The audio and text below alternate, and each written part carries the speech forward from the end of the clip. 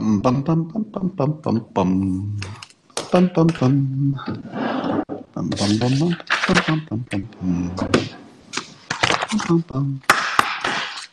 Hey everybody, come on in. Golden age. Oh well, you know what the third act is, right? The third act is the place in the movie where you think it can't get any worse. And the third act was the coronavirus. Now you're saying to yourself, but wait, Scott, we had the third act, the coronavirus. It does seem like we've beaten it. You know, a lot of work to do. Still, people will die, but it does seem like we've gotten over the top of that. So it seems like we beat the third act, the place where the hero of the movie has this impossible task. But here we are in the protests slash riots slash destroying retail everywhere, and you might say to yourself, "This looks worse." No, no, no, no. In script writing terms, after the third act, quite often there's that part where the Terminator comes back to life for about a minute, and then the hero has to kill the bad guy one more time. Or he's already killed the top henchman, but the top bad guy is still alive. So it's very common that after the third act, there's another seemingly impossible problem that gets solved. Now, I told you before that I see the protest as, of course, as a combination of lots of social factors and history and all that. And there's a trigger, specific trigger. But I see it as an energy problem, meaning that there's a whole bunch of people who have been cooped up all winter, cooped up for the coronavirus, didn't get to exercise, often didn't get to work, just too much energy. And if Caesar the dog walker taught us nothing, it's that you can't have a well-behaved dog unless you burn off his energy. People are not that different. People are not that different. And I'm talking about all people, so don't make it racial. All people, human beings. If we have too much energy, we can get in trouble. And when we've burned off our energy and we're ready to relax, well, we're easier to deal with, just like any other animal. And we have a serious energy problem. There's way too much energy. Now, I think this weekend may have burned off a little bit, but we'll talk about that after the most important part of the morning, the simultaneous sip. You don't need much to participate. All you need is a cup or a mug, a glass, a tankard, chalice, or stein, a canteen, jug, or flask, a vessel of any kind. Fill it with your favorite liquid. I like coffee. And join me now for the unparalleled pleasure of the dopamine hit of the day, the thing that makes everything better, including the coronavirus, including the protests. It's called the simultaneous sip. It happens now. Go.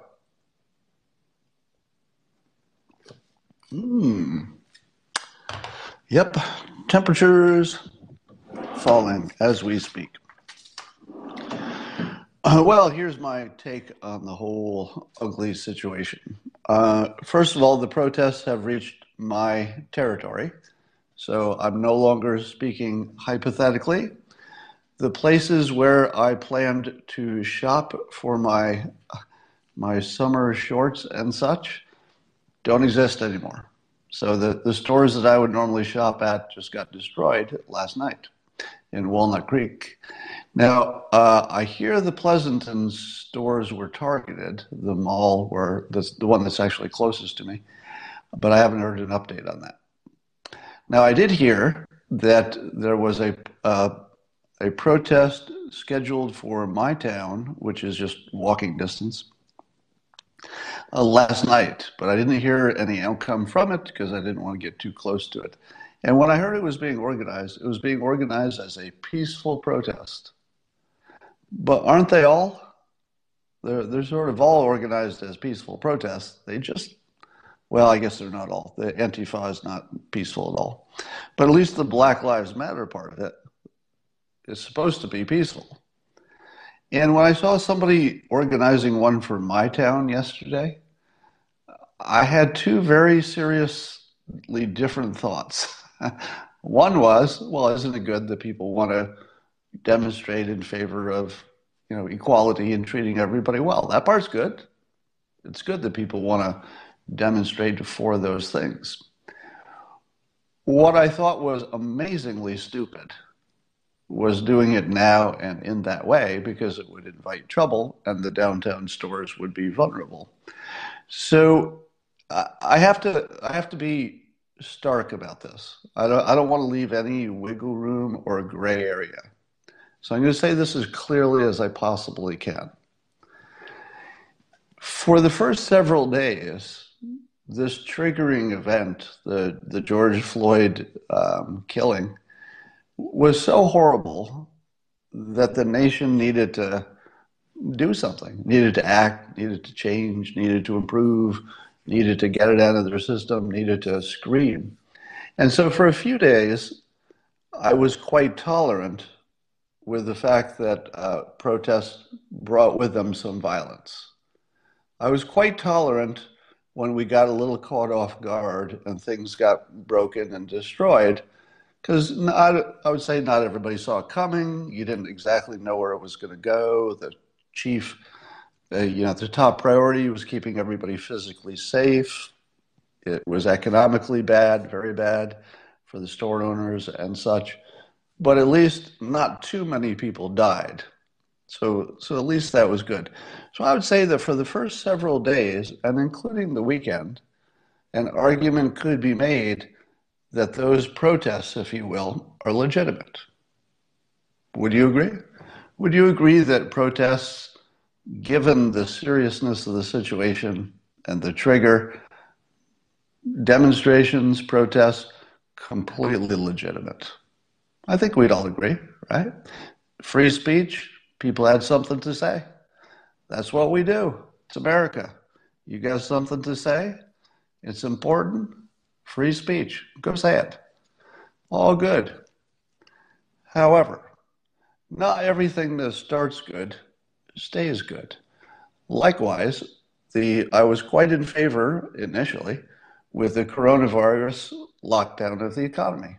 I said to myself, a month, 6 weeks, probably more good than bad, worth a shot. 2 months, not comfortable, but maybe still makes sense. But if you lock down long enough, it just turns bad. That's what we're seeing with the protests. They started out legitimate, and here's the weird thing. It started out with everyone on their side. Generally, the whole point of a protest is that there's somebody on the other side of the argument. Who's on the other side of the argument? Nobody.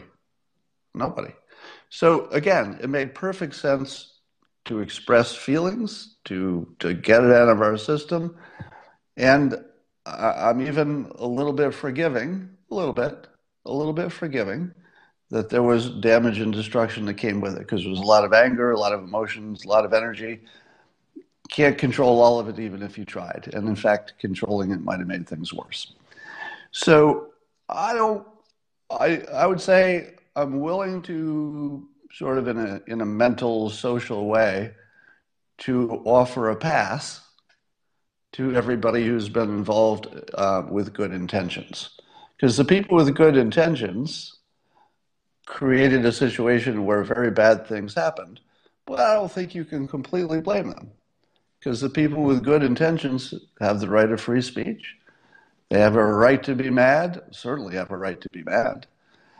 They were free people. They get to say what they need to say and get it out of their system and be heard. All good. But now it's Monday. Now it's Monday. Now it's Monday. Monday is time to get back to work.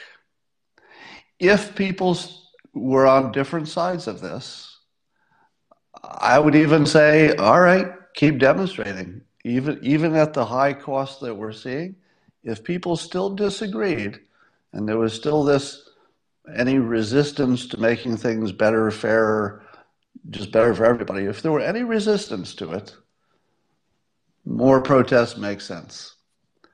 But there's not. There just isn't. This, you had us at hello, meaning everybody that Black Lives Matter feels that they would like to persuade to their side, we started there. Meaning that we all watched the George Floyd video. We watched it too. And you watch that thing and you take sides with Black Lives Matter on this issue anyway. Right away. Right away you take sides with them. They had us at hello. Now they've lost us. So I would say that I personally have felt a great turn in my attitude toward really everything. I would say that I've turned from completely productive, meaning if I can help, I would certainly like to more along the lines of I think I need to just get out and dodge because I don't think this can be fixed. Meaning that distance looks like the only thing that I can do for myself. So I would look to get distance from any urban center. I have distance, so I was safe so far. But certainly I would look to maintain that. I think cities may be dead. Other people are saying the same thing, but it's not because of this specifically. I think there were a number of forces from, coronavirus to traffic to lifestyle and pollution and you name it. I think cities maybe have run their course. I don't know that they make sense anymore. They made sense in a different economic time, but I don't think they make sense anymore. They seem too dangerous, and I think that they will peter out. Or become completely segregated. I suppose that's possible too. So here's my take on Black Lives Matter, just to complete the thought. Black Lives Matter, as a concept, all good. As a concept, as an idea, as a notion that we should all want to agree on, all good. Protest for several days, even with the damage, I'm going to say, not ideal. Nobody wants damage. Nobody wants anybody to get hurt. But the enormity of the trigger, the enormity of the situation, I think it deserved a big response. Now it's happened. But now we know what happens when we have more protests, and we know that they don't move the needle except in the wrong direction. From this point on, Black Lives Matter organizers, if you organize another protest peacefully, you have to know that it will be worse for your cause because you will be thought of much worse. I'm speaking for myself, but I assume a lot of people would feel similar. I don't like to put thoughts into other people's heads, but I know my own reaction toward Black Lives Matter turned this weekend. So I'm sort of sitting on the fence waiting to see what happens. If things calm down and Black Lives Matter takes it to the useful field of here's some ideas, this is what we can do. Can we meet with you, Mr. President? Can we meet with the governor? We got some ideas. Are you open to it? Yes, absolutely open to it. And if that's the way Black Lives Matter goes, I'm going to say, I'm just going to let the past be the past. Try to sweep up, try to clean up, just try to move forward. But if Black Lives Matter organizes new events after we've all agreed, and knowing that it will attract Antifa and looters, then I would think that anybody who participates in that would have to be considered domestic terrorists along with Antifa. Because I don't think there's no rational way you could understand a continued protests. Again, completely validating the protests that have happened so far, even with the damage. But if you keep going, it's taking a good thing too far, and I think that America will just treat you, at least mentally, as domestic terrorists. At least I would. So I would say anybody who's demonstrating after tonight, tonight and forward, any further demonstrations, I would just personally see as domestic terror, because there's no other way it's going to go. If you know how it's going to turn out, it's domestic terrorism. If you didn't know, or you really were concerned about something else and it just happened, that's just bad. That's just a bad situation. But now it would be intentional. So we don't have to guess what happens if we do this again tonight. So I think I read an article, let's see, it was Andrew McCarthy was saying that, talking about the president designating Antifa. And by the way, I didn't see in the comments, but I know that somebody is going to say, Scott, the troublemakers are not Black Lives Matter. You know I'm not saying that, right? I'm not saying Black Lives Matter is causing that they are doing the looting. I'm not saying Black Lives Matter, the organizers anyway. I'm not saying they're Antifa. I'm saying if they do another event, they're inviting those forces, so we can no longer separate them going forward. But in the past, sure. So Andrew McCarthy said that the president designating Antifa as a domestic terror organization is meaningless or pointless, he says. He says the purported designation would be pointless because we already have all the laws we need. We don't need any extra designation to have all the power we need to fight Antifa. I completely disagree with Andrew McCarthy on this, except that I, of course, agree with him on the legal point he's making. Legally, I have no reason to disagree because he has more understanding of this field, of course. So here's why I disagree. There's a big difference between saying that something is sort of ongoing police concern versus a domestic terrorist organization. The fact that it doesn't trigger any special laws, that's interesting, but I don't think that's the point of it. The point of it is to shame Antifa out of existence.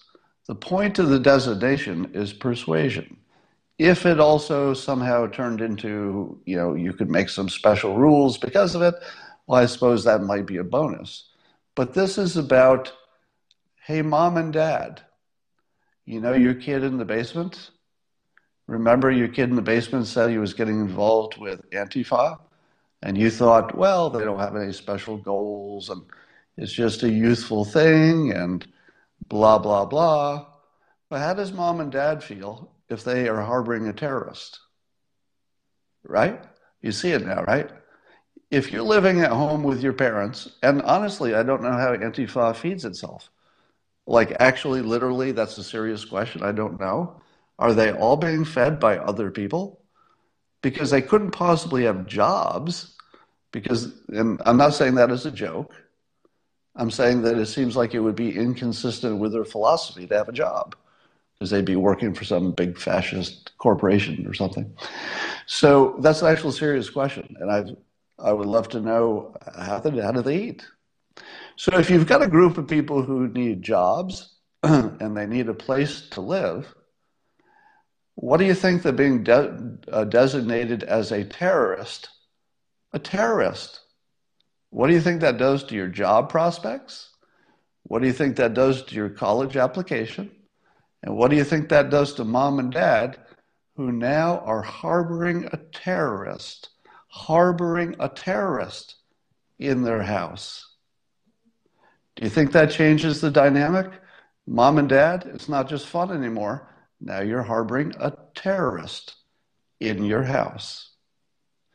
Okay, so Andrew McCarthy, I could not disagree in stronger terms, but I do agree with you on the legal technicalities. It doesn't create any new powers or new laws. I don't have any knowledge of that field. I'll just assume that Andrew McCarthy is right, because he's smart and he's right about this stuff, generally speaking. But man, the president is right on with this. He's right on point with that. Speaking of the president, has anybody seen him? Trump is still president, right? Right? We still have a president?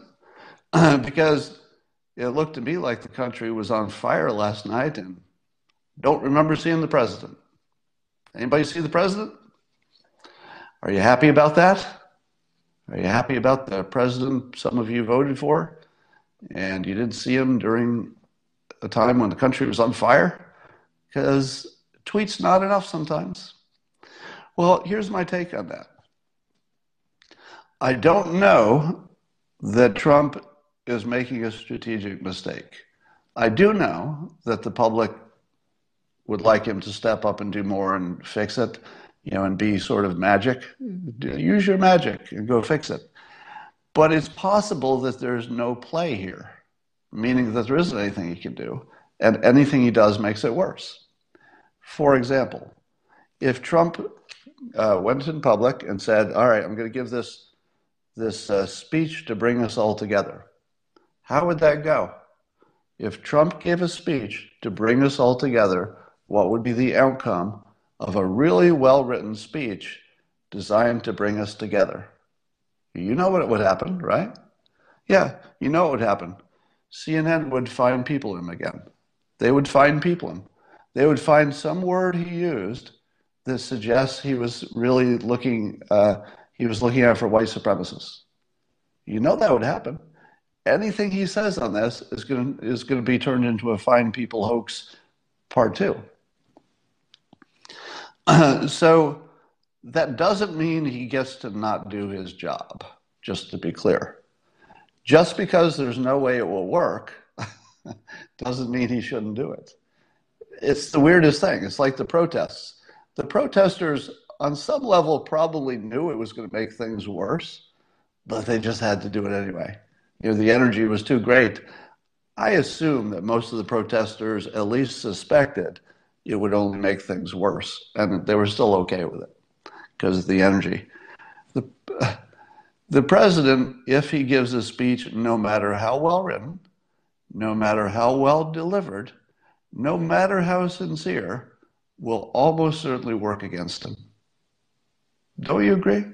Because they're just going to twist his words into exactly the opposite of what he says. They will report it nonstop. The people who read the news are reading that news. They're not going to read Fox News saying, they took that all out of context. They're not going to see that. So if he talks in public, it will make everything worse because of the illegitimate press, and he still has to do it. Is that a fucked up situation or what? He still has to do it. He still has to do it. It's going to make it worse. Still has to do it. Somebody says he just gave the speech at NASA. How'd that go? Somebody says he spoke Saturday. Well, he hasn't spoken at night when the riots are raging. Some people think that would be important. I doubt it. Here's the only thing that Trump can do that will work. Will he be clever enough to do this? Well, let's put it this way. So here's the fun. Are you ready? Here's the fun. The fun is that I think you probably all know by now that there are enough people watching my Periscope that if any good suggestions came out of it, they would get to at least White House staff. So any good ideas we collectively come up with here, they actually get heard. Believe it or not, it's very consistently, you can track this over time, that the White House, I would say one of its best qualities that is completely underrated. This White House is really good at keeping its ear to the ground, reading the room and feeling social media's pulse. They're really good at it. So not only does the White House monitor what's said in the New York Times and CNN and Fox News and everywhere else, they're monitoring also, I would say influencers. You could pretty much guarantee that if Mike Cernovich or Jack Posobiec said something that was really useful on social media, like an idea or a way of looking at something, the White House hears that. They actually do watch. They watch the larger accounts that are influential. So what I'm going to say next, I want to promise you, it's guaranteed to reach the White House. It's guaranteed because they do such a good job of watching for ideas. And here's the idea. the next thing the president should do is be a call for specific solutions. He should keep it simple and say what's happening is terrible. We can't have it. What happened to George Floyd is terrible. We can't have it. Bring me solutions. I'm going to have a committee. I'm going to have a meeting. I'm going to have a roundtable. We're going to look at the top 5 solutions, and we're going to see what we can do. Maybe we can try them in a few places. If they need federal funding in order to try them, such as, let's say, buying more body cams or whatever, we'll look into it. If the president says, we're going to move to solutions now, let's hear your solutions, let's talk about it, he's reelected. I'll put it in the most cleanest terms you can put it in. If the president says, I totally hear you, I've been on your side since I saw the video, no question about it. Bring me solutions. That's all I want to talk about.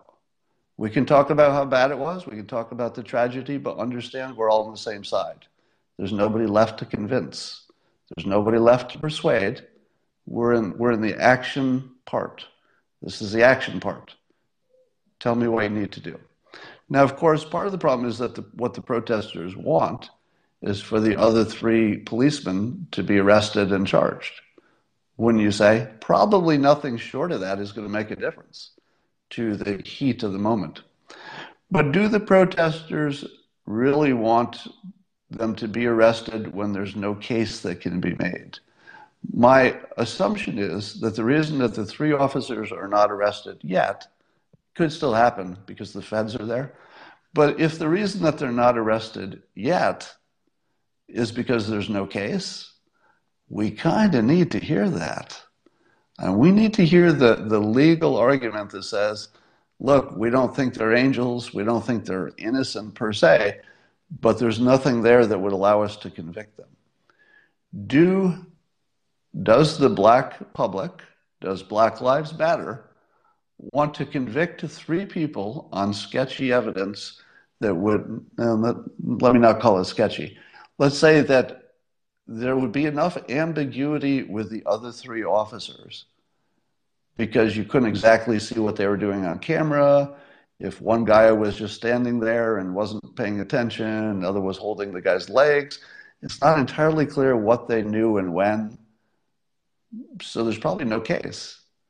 Because remember, you need to get to beyond a reasonable doubt. Can you tell me that the guy holding George Floyd's feet, the guy holding his feet, can you tell me that without a reasonable doubt, you think he was a murderer or involved in something that would be a crime with whatever word you want to put on it? Can you tell me without a reasonable doubt that the guy holding the feet committed a crime? You feel it, right? You might feel it. It feels like a crime, maybe. But I don't know how you're ever going to get a conviction on the foot guy. I don't know how you're going to get a conviction on the guy who was just standing there watching the crowd. He literally wasn't even facing the action as it was happening. And people who are under police custody do yell about their health routinely. So they're kind of used to hearing it, I think. I don't know. So I think Trump has one play, and it's to go as solutions. If he doesn't go as solutions, I mean, ideally, I'd like to see him come with one specific solution and then ask for more. Like a home run play would look like this. Look, here's the deal. I'm going to fund body cams for every freaking cop in the country, period. Nobody's going to tell me they don't have money for body cams. You're all getting body cams. Now, body cams doesn't solve the whole problem, right? Doesn't come close. But it would show action. It would show clarity. There'd be no doubt that somebody wants to fix this because it's real money, real action. And then you could say, look, this is one thing we can do. Give me some other things we can do, like actual practical things. Give us some stuff. If the president does that, he wins. And I think he's got to make the same case that I did, that the protests have been completely legitimate, even with the damage, but now they're not. because the message is received. The day the president says the message is received, that's the day the protesters need to stop. Message has been received. Protests have to stop. Anyway, if he pulls that off, it would be great, but we do have to wonder where he's been. Now, if you're going to actually question the president's strategy, let me ask you this. How is hiding done for Joe Biden? Joe Biden has done well by hiding, right? Joe Biden's poll numbers are probably better because he's been invisible. I'm not sure that wouldn't be the same for Trump. You might find that the less he does in this situation might help him, because he's the law and order president, even if he's sort of invisible at the moment, and people are going to say to themselves, all right, I'm watching a riot on TV every day. Who do you want to be president? The law and order person or the non-law and order person? All right. Here's my strategic suggestion to the black community. And let me frame this again as I have before. If you're trying to persuade yourself or people who are just like you in some important way, you would use one form of persuasion, which is sort of the language, if you will, the emotional state, if you will, of the people you're persuading. But since the point is not for black people to persuade other black people that there's police brutality that needs to be addressed, they're already on that team. They need to persuade other people.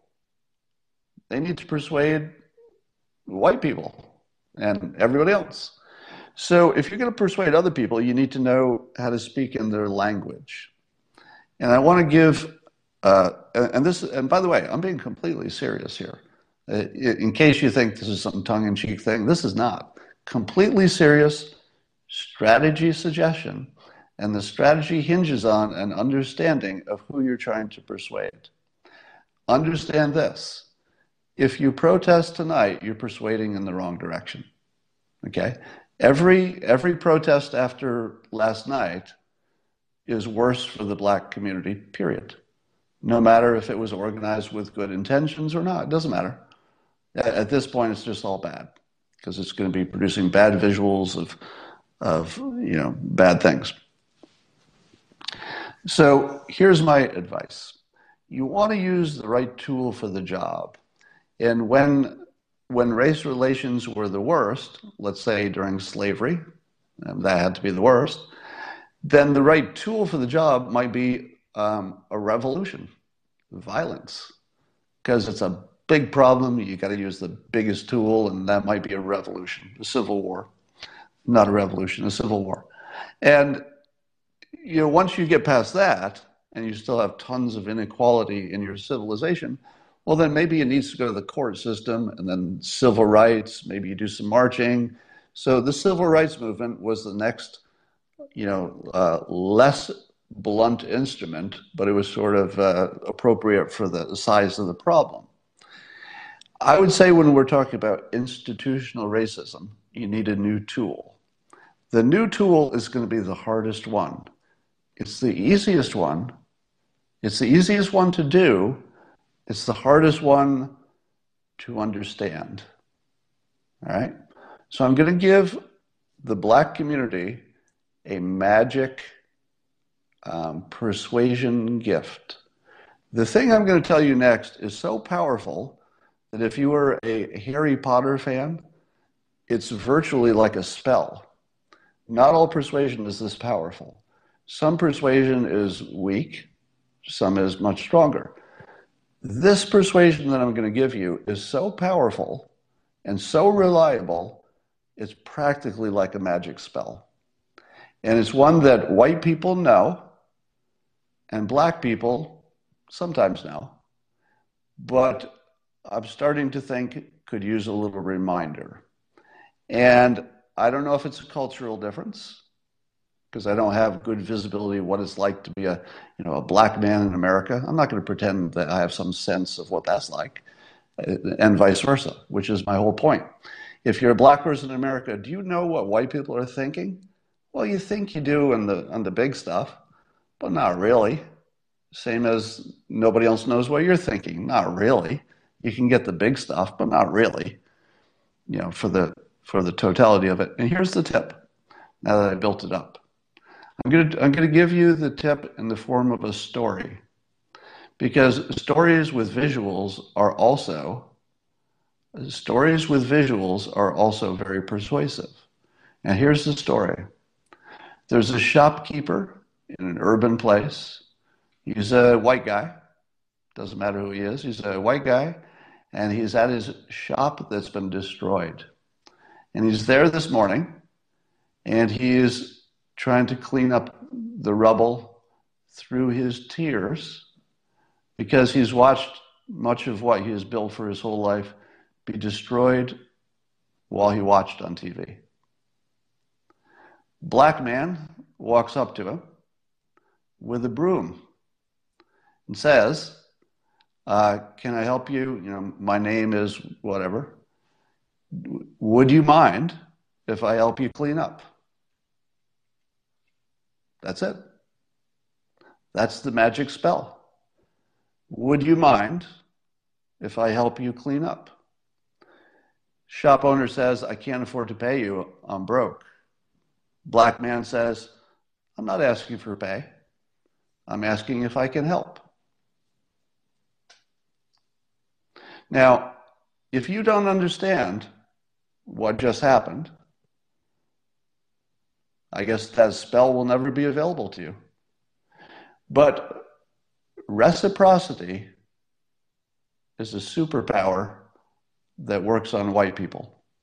Now, I'm not going to say it doesn't work on other people. I'm going to stick with my central claim that you can know a little bit about the people you are, but we're just guessing about other people. I mean, you can try as hard as you can to listen to them, understand them, have empathy, but you just can't know what it's like to be another person. If you're black, you can't know what it's like to be me. Not that you should. But if you'd like a magic power, if you'd like a magic spell that takes you that last mile, you want something that's not as big as a civil war, because that's the wrong tool. You want something that's not as big as the entire civil rights movement, because that's not exactly the tool, because the court system is pretty good right now about making sure that we're treated right, at least legally. Wherever we can catch it, we try to fix it. But now you've got this so-called institutional racism. It's subtle and pervasive. It's just sort of in the fabric. It's just sort of built into us. How do you get rid of bad patterns in people's heads? Because racism, bigotry, prejudice are patterns that we have in our heads which are unproductive. If you have an unproductive pattern in your head, and that's the last mile, remember, first mile, Civil War. Second mile, civil rights, court systems, sue the people who are not being good people. Last mile, this is the last mile. This is really tinkering with the fabric. If you want the last mile to work, reciprocity works every time. Every time. So let me go back to the story. Young African-American man shows up with a broom, helps the shop cleaner clean up, introduces himself. At the end, says, keep in touch. Here's my phone number. That's it. Asks for nothing. Asks for nothing. Walks away. Now, if that shopkeeper ever needs to hire somebody, in the future, he needs to hire somebody. Who does he call? Who does he call? That's right. He finds that phone number of that one black guy who showed up unasked and helped him clean up his store. It's 5 years later. He still has the phone number. He still calls him. Gives him the job. He calls him, and the guy has a better job already because a guy like that's going to get a job pretty quickly. That guy that showed up with the broom, he probably doesn't need a job. Probably doesn't need one because the guy that shows up with the broom, he can get a job. Probably already has one. But now the shopkeeper says, you know, all right, you're not available. Maybe I'll hire the next young black guy that comes in here. Pay it back. Pay it forward. If there's one thing you can depend on with your average khaki-wearing, cubicle, working, lawn mowing, barbecuing white man, reciprocity works every time. I'll tell you the first time that I learned this story, it was crazy. I was let's see, 12 years old maybe 11 or 12 years old. And I used to shovel snow for my neighbor who was not directly a neighbor, but I had to walk to his house. And he was a rich guy, and I didn't know why. Turns out there was some criminal enterprise in the family, but I didn't know that at the time. So he was an old guy who was born in Greece, and he was the nicest guy ever. He wasn't personally involved in any crime, but members of the family were. And my deal with him is that if it snowed overnight, I would wake up before the sun came up, and I would trudge through the snow with my shovel, and I would shovel his driveway and his walkway all the way around his house. He had a sidewalk all the way around the house.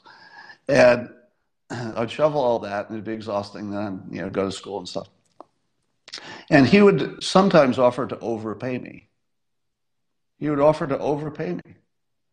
And I would sometimes refuse because he was paying me too much. Do you know how much that guy loved me because I would refuse to take all of his money? A lot. Now, I didn't do it, to get some kind of advantage. I did it because he actually was paying me so much it was embarrassing. Like, even as a kid, I was like, that's a lot, And he sat me down one time. So one day I refused his generosity because it was just too much. And he said, put down the shovel. I remember I'm like 11 or 12. He's probably 70. He goes, put down your shovel for a minute. I'm like, oh no, I'm in trouble. And he sat down and he said, I want to tell you something. It's like one of the most important things you'll ever learn. And I'm like, okay, here it comes. And he goes, when someone offers to give you something, it's because they want you to have it. It was one of the most important things I ever learned. He goes, yeah, if somebody offers you something, it's because they want you to have it. In other words, they're better off if you take it. Do it for me. And I listened to it and I thought, I'd never thought of it that way. That he's not doing me a favor. He's doing it because he wants to. And who am I to not give him what he wants? He wants me to have this money. He has decided that I'm worth this amount of money. He wants it. He's not going to be happy if I don't take it. And I learned that lesson, and I can't tell you how well that has served me through life, to just understand that if somebody offers something, they want you to have it. Now, you have to look, in case they're playing some kind of a scheme or something, but it's quite often the case. And it was one of those lessons I learned about reciprocity, that because I was sort of extra good to him, he couldn't turn it off.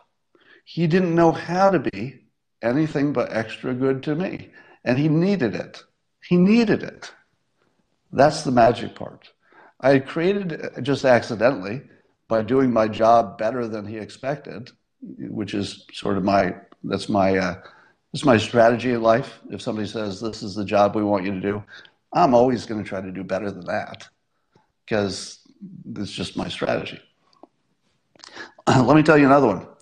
I was in my 20s, barely making it financially, and I was living in an in-law apartment below the landlord's home in San Francisco. It was a one-bedroom, one window, little window, just sort of a hovel. But my landlord was this German guy. So he was born in Germany, but an American. And one day I had a bunch of trash and I needed to get rid of it. So I called my landlord and I said, I've ordered a dumpster to come, and I'm going to fill it up with my stuff, but it won't fill it up. So if you'd like, since the dumpster will be here anyway, if you'd like, you can use the rest of the dumpster if you have anything you want to throw away, and I'll pay for it. Made him crazy. Do you know why? Why did it make my neighbor crazy that I offered to let him use at no charge my dumpster? And he didn't mind the dumpster coming. He was fine with that. But when I offered to let him use it, the half of it that was going to be empty, for free, he went crazy. Do you know why? Because I obligated him. Right. I obligated him. He begged me to let him pay for the whole dumpster. He begged me. He said, absolutely not. I just couldn't live with it. He could not live with me giving him something because I had no money and he had a lot. I had no money and he had a lot. Couldn't live with me just giving him something that he wanted. He actually wanted it. He insisted that he pay for the entire dumpster for me. Now, because I had learned from my neighbor that when somebody offers to do something for you, it's because they want to. So I did put up resistance because, you make an offer, you don't just take it away, right? So I made my offer. I let him argue with me, and then I said, okay. Because I believed he actually wanted to do it, and he did pay for it. That is how the Harry Potter reciprocity works on white people. Now, again, it probably works just fine on everybody because it's a universal principle. But when I say it works great on white people, I'm not saying only on white people. That would be racist. I'm saying that it's all I know. That's all I know, right? I'm only going to talk about what I know. And if you want to influence my Greek neighbor, who's deceased, if you wanted to influence my old German landlord, now deceased, I assume, you want to influence me, you want to influence the shopkeeper, and you want to get rid of the last mile, the institutional racism, the part that's just sort of baked into the fabric of stuff and you don't even know how to get it out. It's like a stain that's hard to remove. If you want to get rid of the stain, reciprocity. What we're seeing tonight is the opposite of reciprocity. You're literally seeing videos of black people beating the shit out of white people who did whatever. All right, that's the opposite of reciprocity. It's taking you backwards. And I would say that black people in the United States have probably lost 10 years of progress this weekend. Probably. I think black America's lost 10 years of progress. And it's because of this, that the tool to fix it was to recognize that we were all on the same side and to offer something. Here's the offer. President Trump, how can we be successful together? How can I help you get reelected? This is the extreme example. I'm not saying you should agree with this one necessarily, but to demonstrate the technique. President Trump, we're going to help you get reelected. Here's some things we need. Can we talk about these 5 things that might make things better? What do you think you'll say? Yes. Yes. He's going to say yes. If Black Lives Matter is even a little bit serious about fixing anything versus having it as an issue, if they're even a little bit serious about fixing it, it's right there. The table is cleared. The invitation is on. All the tools are in place. All the ears are listening. All the eyes are looking. Just give us something. Give us something where we can help you. Tell us how we can be useful. Do you know what white people like? Being useful. It's true. Again, when I say white people like to be useful, I'm not saying other people don't. I'm just sticking to what I know. I'm not going to speak for anybody else. I really can't even speak for white people in general, but I feel like I got a little bit of, sense of that life, if you know what I mean. Somebody says they just want the issue. I'm sure some do. But so just to make it as clear as possible, my patience for the protesting ended last night. From Monday on, it's war. It's just war. If you need it to be war, it's going to be war. But the smart play would be to be productive. So compare, if you will, how Fox News treats the fine people hoax compared to CNN. So CNN, even as recently as yesterday, was running the fine people hoax. They put it in the form of quoting Susan Rice, who quoted the fine people hoax, but they don't fact check it. They just run it like it's some kind of fact. I will tell you that I had a tense exchange with Jake Tapper after I blocked him and called him a liar in public. So he did contact me, and we had some back and forth on that extensively. And here was the outcome of that. The outcome of that is I withdraw my accusation that Jake Tapper is a liar on the topic of the fine people hoax. So based on the conversation, the exchange, it is clear he's not lying. It's clear that he's experiencing cognitive dissonance that's pretty severe. Now, I imagine he wouldn't like to hear that either, but that's how cognitive dissonance works. You're the only person who doesn't know you have it. So cognitive dissonance is not something you can discover in yourself. It's just something you can see in other people. Unfortunately, that's the nature of it. And here's how you can tell. So he and I had an exchange in which, he's a very reasonable, guy, very smart. So it doesn't take long to kind of climb down to which facts you disagree on. So guess which facts we disagreed on the factual level that we disagreed on. Turns out none. When we took it down to the fact level, there actually weren't any facts we disagreed on. Isn't that weird? There were no facts we disagreed on. A little bit surprised. So once we agreed on the facts, I said, well, okay, that was pretty clear. The president disavowed the racist. He talked to his assumption that there were some people there who were not racist, who were just there about the statues. And then here's the key part. And then I said, but it doesn't matter if he was right or wrong about the composition of the crowd. It's not relevant because he stated his assumption and then he spoke to the assumption. If it turns out the crowd was a different composition than he thought, there's no story there. It just means that he doesn't know something that nobody else knows either. Because do you know who else knows the composition of the crowd at Charlottesville? Nobody. Nobody did a poll. They were dressed in, except for the people marching with tiki torches, nobody was dressed to show what their opinion was. They were just dressed in normal clothing. How could you tell what their opinions were?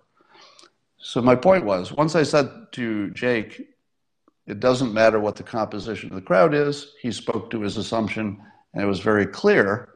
What do you think Jake's reaction to that was? Well, it was mostly talking about how the crowd actually didn't have any good people in it. And then I would say, well, that's irrelevant because he stated his assumption and he talked to it. If you're saying he had an accurate perception of who was in the crowd, that would be just like everybody else because none of us know who was in the crowd exactly. And so there'd be no story.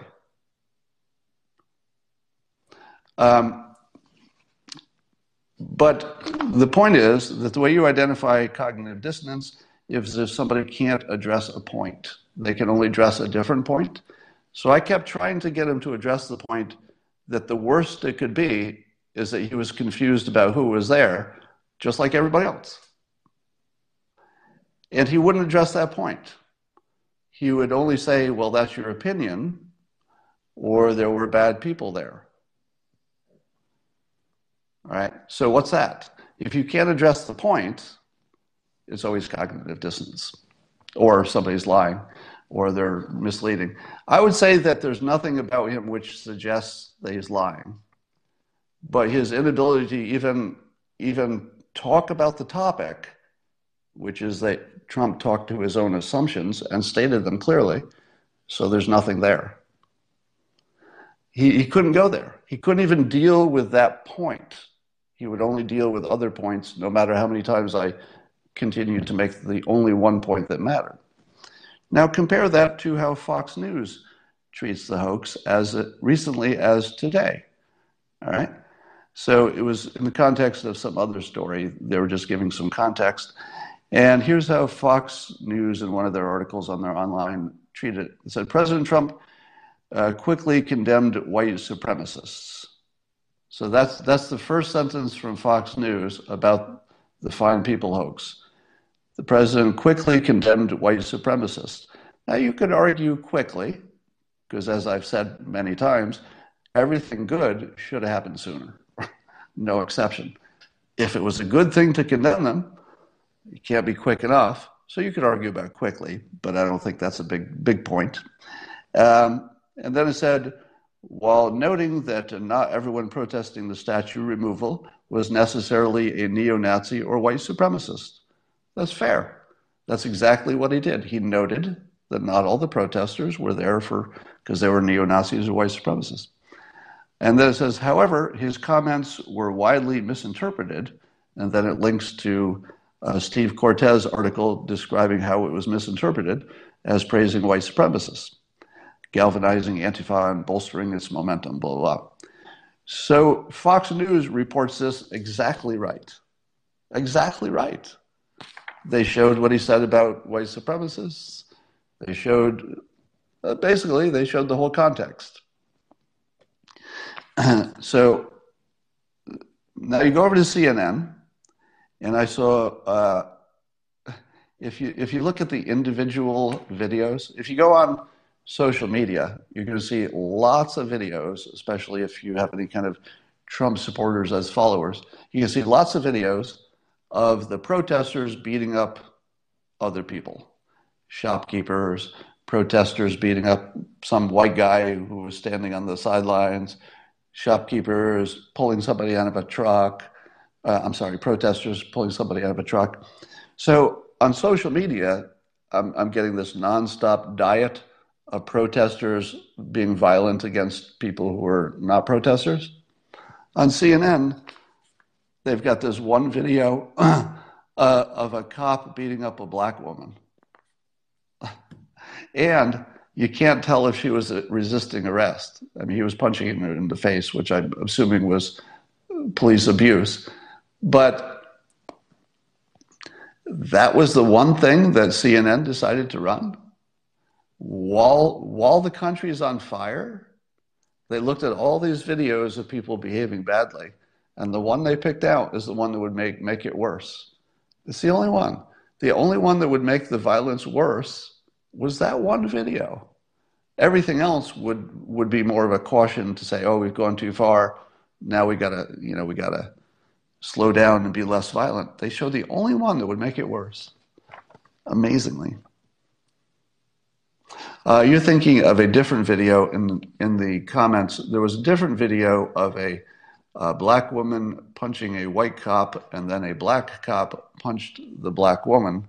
That's one video. There's a separate video on CNN of two cops arresting a couple, and you couldn't tell their ethnicities of either the cops or the couple because it was sort of dark and far away. But then one of the cops ends up punching the wife who was resisting arrest. So I'm not defending the cop. I'm just saying that that's the one they pick. Amazing. So singer Lana Del Rey posted some video on Instagram of looters. So it was just video that you're seeing everywhere of looters. What do you think happened when Lana Del Rey posted just video of looters looting, just like everybody else is posting? Turns out there was a big backlash from her fans who thought that she was showing the faces of looters and that would get them in trouble. That's right. She had to take down her post because her post had the faces of looters and those looters might get in trouble. And she took it down. I don't have anything to say about that. But there are a lot of fans who are willing to say that they were supporting looters destroying innocent people's property, which is shocking.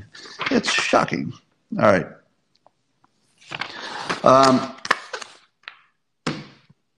That is the big news of the day. Now, I think we're all having the same weird reaction to the coronavirus situation. That weren't we having some kind of a pandemic problem or something that just completely is out of the news?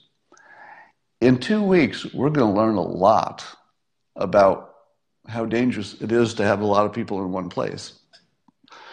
So we should see either a gigantic spike in COVID cases, or what if we don't? What if we don't? Because, a lot of the people protesting were young people, and they're not exactly the most at risk. What if we don't? Because if we don't see anything that looks like a big spike in COVID cases, I've got a feeling that, at least in terms of safety, we're back. How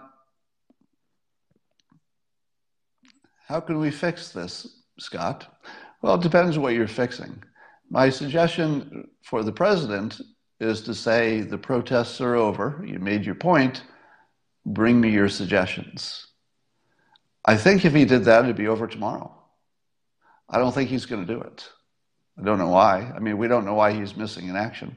If I had to hazard a guess of why the president is a little bit low profile, it's either a combination of he doesn't want to make it worse, and I do think that's a risk, and that would be. I'm not sure I would criticize that because he just might think it would make it worse. And he might be right. But the other possibility is that there's something brewing. I don't think you can rule that out. And by the something brewing, I mean something international. So don't be surprised if all the coronavirus stuff plus the riots has made at least one of our adversaries a little adventurous. In other words, there may be some foreign adversary that has seen that they can take advantage of the situation. So it could be, just putting all the possibilities out there. I'm not predicting it. I'm just saying one of the things that I would look at for why the president is a little quiet on this situation might be there's something big brewing. We'll see. What if they had done something productive? I don't know who they is, but if you mean the protesters, I would say that would be naive. Because remember, you have to look at it from the energy standpoint. There's a certain amount of energy that just needed to be released. And you could want it not to, but it's still going to be released. You're wanting it not to be released won't help at all. So I think it just had to be released. Maybe this weekend was enough. We'll see. Civil unrest brewing. Well, it's the weirdest civil unrest in the world because everybody agrees. What kind of civil unrest do you have when everybody is on the same side? I mean, really. I don't think you can call the looters or Antifa civil unrest. Black Lives Matter was trying to be productive, and I give them credit for that. But if they continue the protest knowing that it attracts Antifa looters, then I would say it's both stupid and unproductive, and their credibility would be basically gone at that point. Yeah, there's some notion that China is trying to make it worse. There's some notion that Russia is trying to make it worse.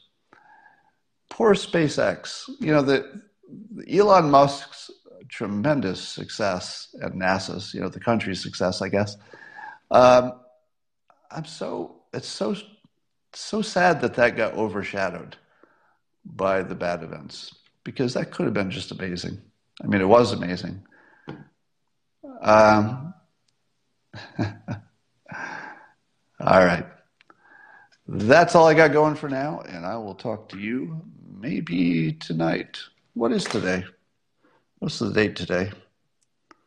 Oh, today's the 1st.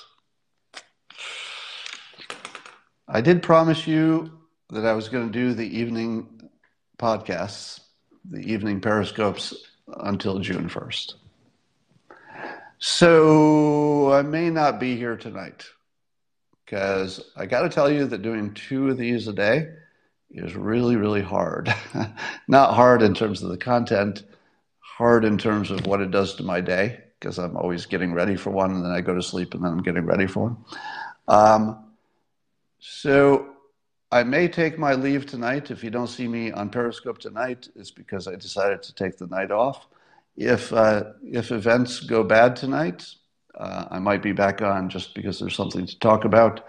But I feel like we made it to June 1st.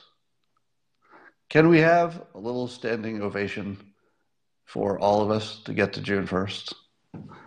I'll give you one. Standing ovation.